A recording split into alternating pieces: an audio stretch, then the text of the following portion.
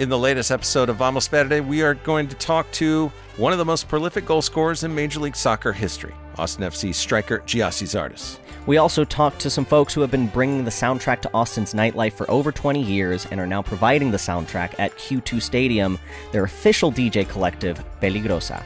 That's the latest episode of Vamos Verde. Out now wherever you get your podcasts.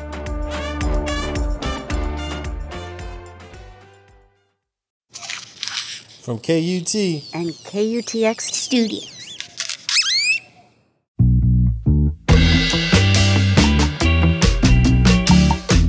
Hello and welcome to This Song, the podcast where artists talk about the song that changed their lives.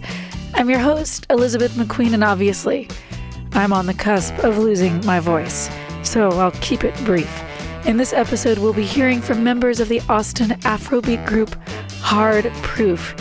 You may know them as the band that plays the This Song theme song, Mahout, which I used to pronounce as Mahout, and I still kind of think it should be pronounced that way, but that's neither here nor there. They just released a record on Austin's Modern Outsider Records called Stinger, and around the time that the record came out, they came to KUTX, the radio station where we make this podcast, to play Studio 1A, our lovely live performance space. And afterwards, I sat down with three of the members, Joe Willard, Stephen Bidwell, and Jason Frey, to hear about the songs that changed their lives and ultimately led them to be in this band together. So here they are, Austin's own Hardproof.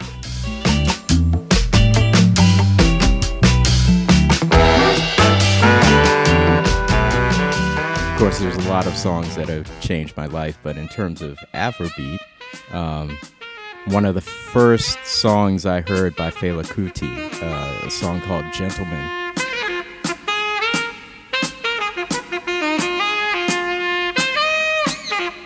What was striking was how effective it was without being pristine.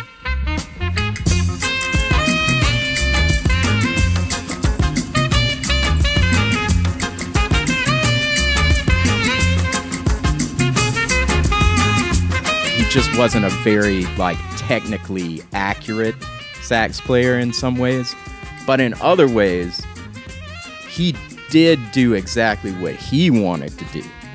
He wasn't the best all-around sax player, if you're measuring on that, but for the music they were making, he was totally in command.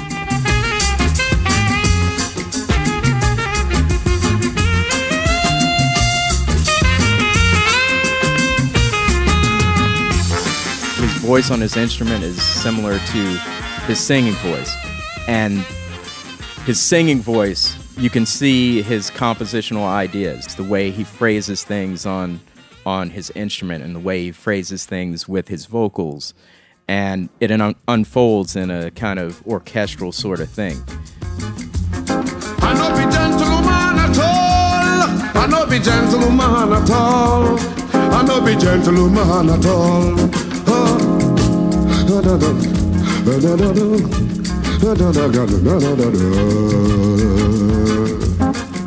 Without doing all these jazzy tricks, without, tons of chords, a lot of times it's basically riding on one chord. I no be gentleman at all at all. I no be gentleman at all. I be African man, original. I no be gentleman at all. There's a lot of rules that were broken in that music if you were approaching it from a jazz perspective, but in terms of feeling and just power, it was right on to me, so that caught my attention. So it was the difference between because especially in academic jazz, I think technicality is really valued. So it sounds like you heard something where emotion and authenticity and right. Well, I mean, was at the core of it. I was around a lot of players at the time that were, trying their best to say something with their instruments, because ultimately that's the goal. Whatever technique you have, it's about saying something, and just hearing Fela saying lots of things on many different levels, with not the same kind of technical prowess that these guys have. You know, it told me that I could start making music right now, that there's no reason to just wait until you can do this or you can do that. You just do what you can do. Cool. Well, thank you very much. I appreciate it. Thank you. I be Africa man, original. I be Africa man, original. I be Africa man, original.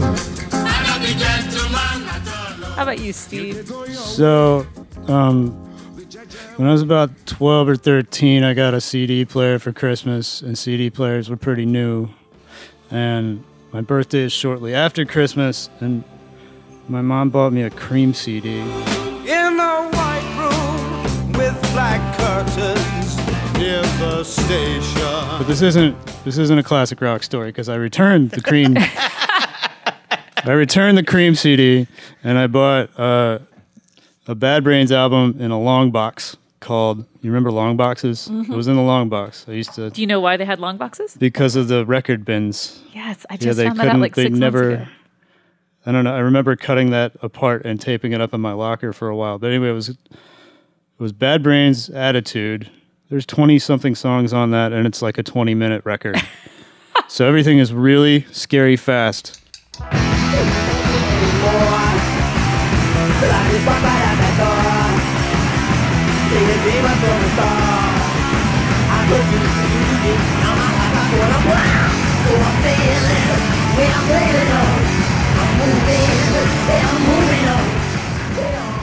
Except there's 3 or 4 reggae songs.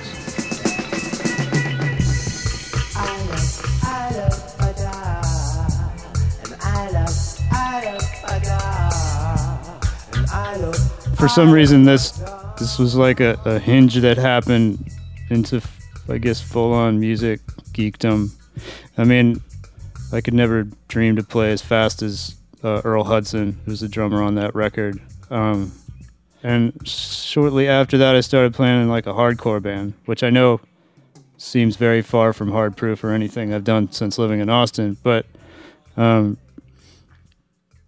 mean, so I think in 8th or 9th grade, I played my first punk rock show at the Reston Community Center, Reston, Virginia, where I grew up. And I don't know, it just sort of led down this weird road. It was just this thing growing up around DC that, like, you could be in a band and you could start a label. I mean, like Minor Threat and Fugazi, they were contemporaries of Bad Brains, and they had Discord Records.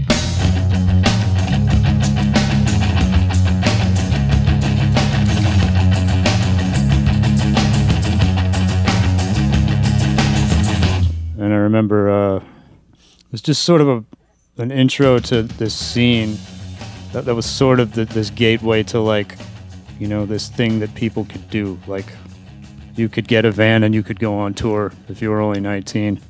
So was it the scene that you were into, or did the music do something to you? Like, I mean, yeah, I always kind of liked, because I had sort of been into metal as well. And then, I mean, this just seemed like one harder than metal. But at the same time with Bad Brains, like, there's a really good, it's like 1982 CBGB show of Bad Brains, and it's when HR, their singer, is at the height of his vocal and gymnastic powers. Like, he can do these backflips, but he's just raging in these 58-second songs.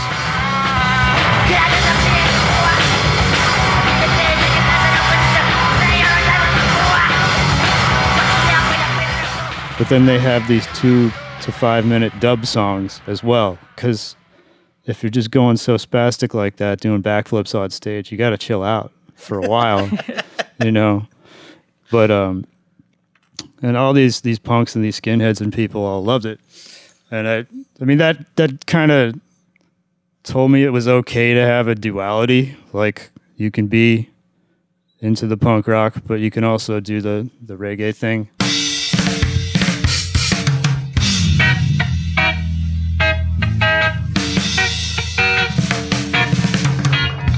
when they do wrong, go the other way. Don't follow Babylon, Jah will lead the way.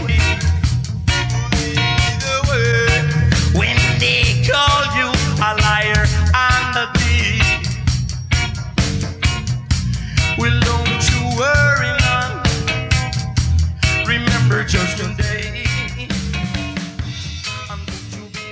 As soon as you mentioned name a song that just like kind of blew your socks off or whatever, I was thinking of a Mulatu Azteca song off a record that he did with an English band called the Heliocentrics. There's a song on there called Esquita Dance.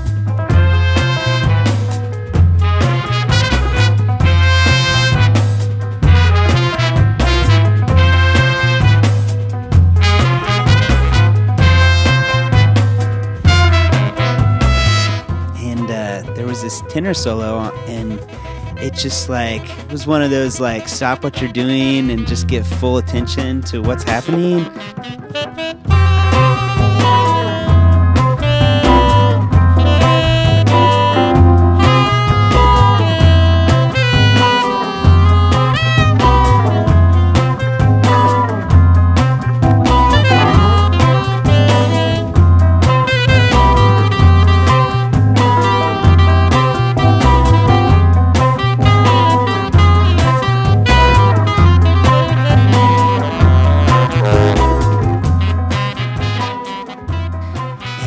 Listened to it a few times over and over, and then I was reading the liner notes, and I was like, who is this?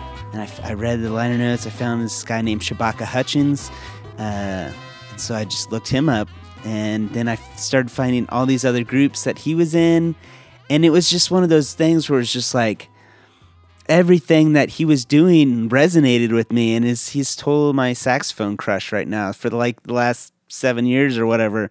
Just like everything he's doing, I'm like checking out, and it was refreshing because he's got chops galore, but he's doing all these different things. Like he's got a group with a synth and drums and sax. It's like a electronic dance band, and it's awesome. And called The Comet Is Coming. And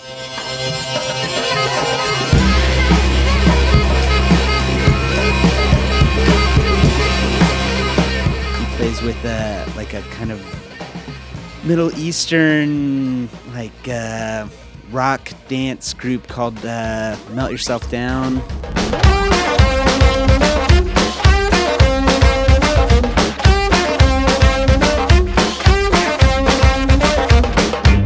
He's played with like the Sun Ra Orchestra when they're in Europe, and he's got a group with two drummers and tuba and saxophone called the Sons of Kismet.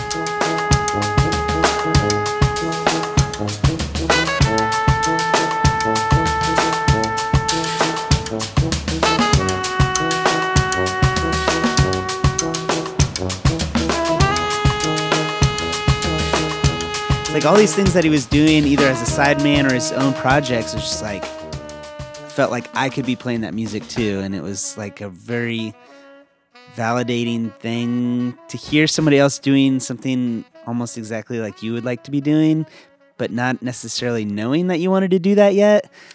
What about that solo made you kind of stop and like, what? Yeah, it was just one of those things where it's like the song was great, everything. I mean, I love that record so much. It's definitely, I think it's one of my top 5 records. But something just pulled in. It was different. It was his first solo on there, so it was a little bit different from the other players that had been playing on there. But it was just, it came out with just fire right away. And another thing is the way that he just chose his notes. A lot of the Ethiopian stuff that I've really gotten into, they're based around different pentatonic scales. So they're like based on different harps that they played, five note harps, and so that's where these scales would come from.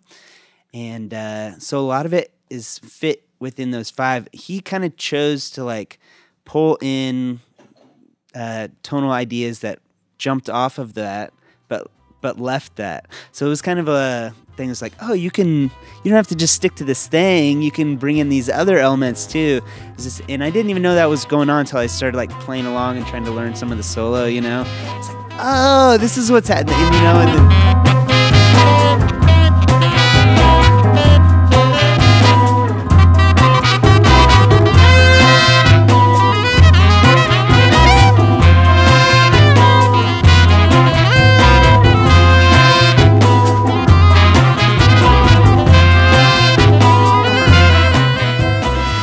it sounds like he in general just kind of like is pushing saxophone into new territory in a lot of what he does. In some ways, I mean, there are definitely horn players that are doing things that are just like, oh wow, I didn't even know that was possible. And I wouldn't necessarily put him in that category, like, but he just like comes with, he's just got a belly full of fire. You know what I mean? And it's like not messing around.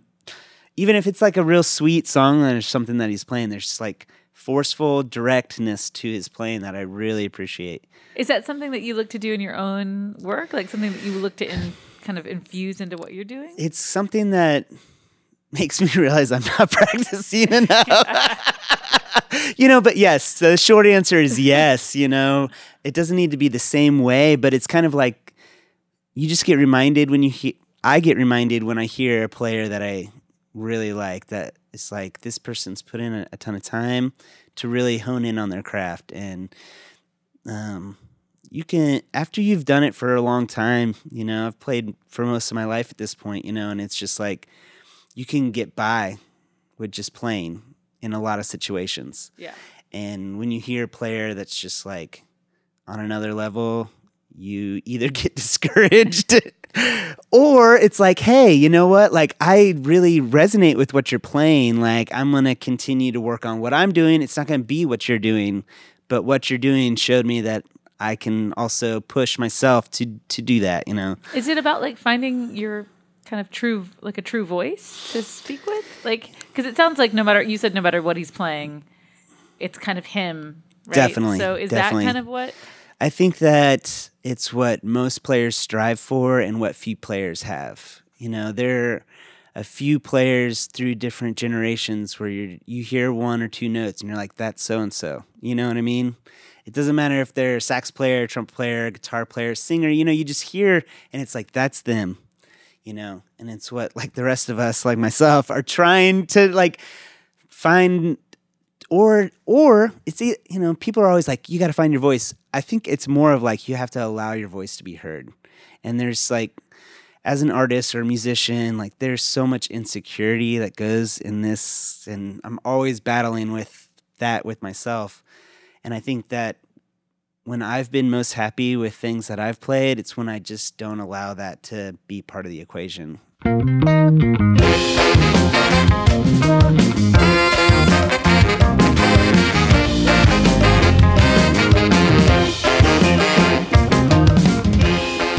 And this is Stinger from Hardproof's record of the same name, and the theme I heard running through these interviews was that so often we find inspiration by glimpsing our future selves in someone else's journey. Joe and Steven and Jason, all of them had these experiences where other people revealed to them what they wanted to do in their own artistic lives, and that happens all the time, right? Like, sometimes you don't know what you want to do until you see someone else doing it. If you want to hear the full session that Hardproof did in Studio 1A, then head over to the show notes page for this episode at KUTX.org. There you'll find that session along with audio from their guest DJ My KUTX set and the Spotify playlist for this episode where you can hear all the songs all the way through.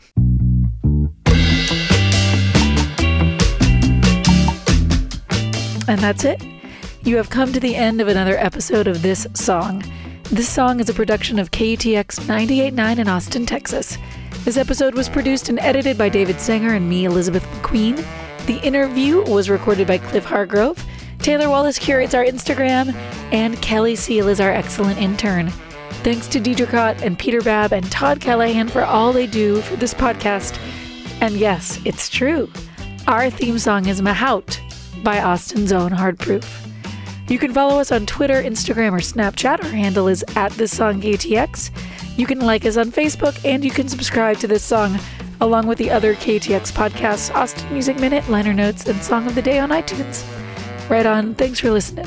Talk to you next time.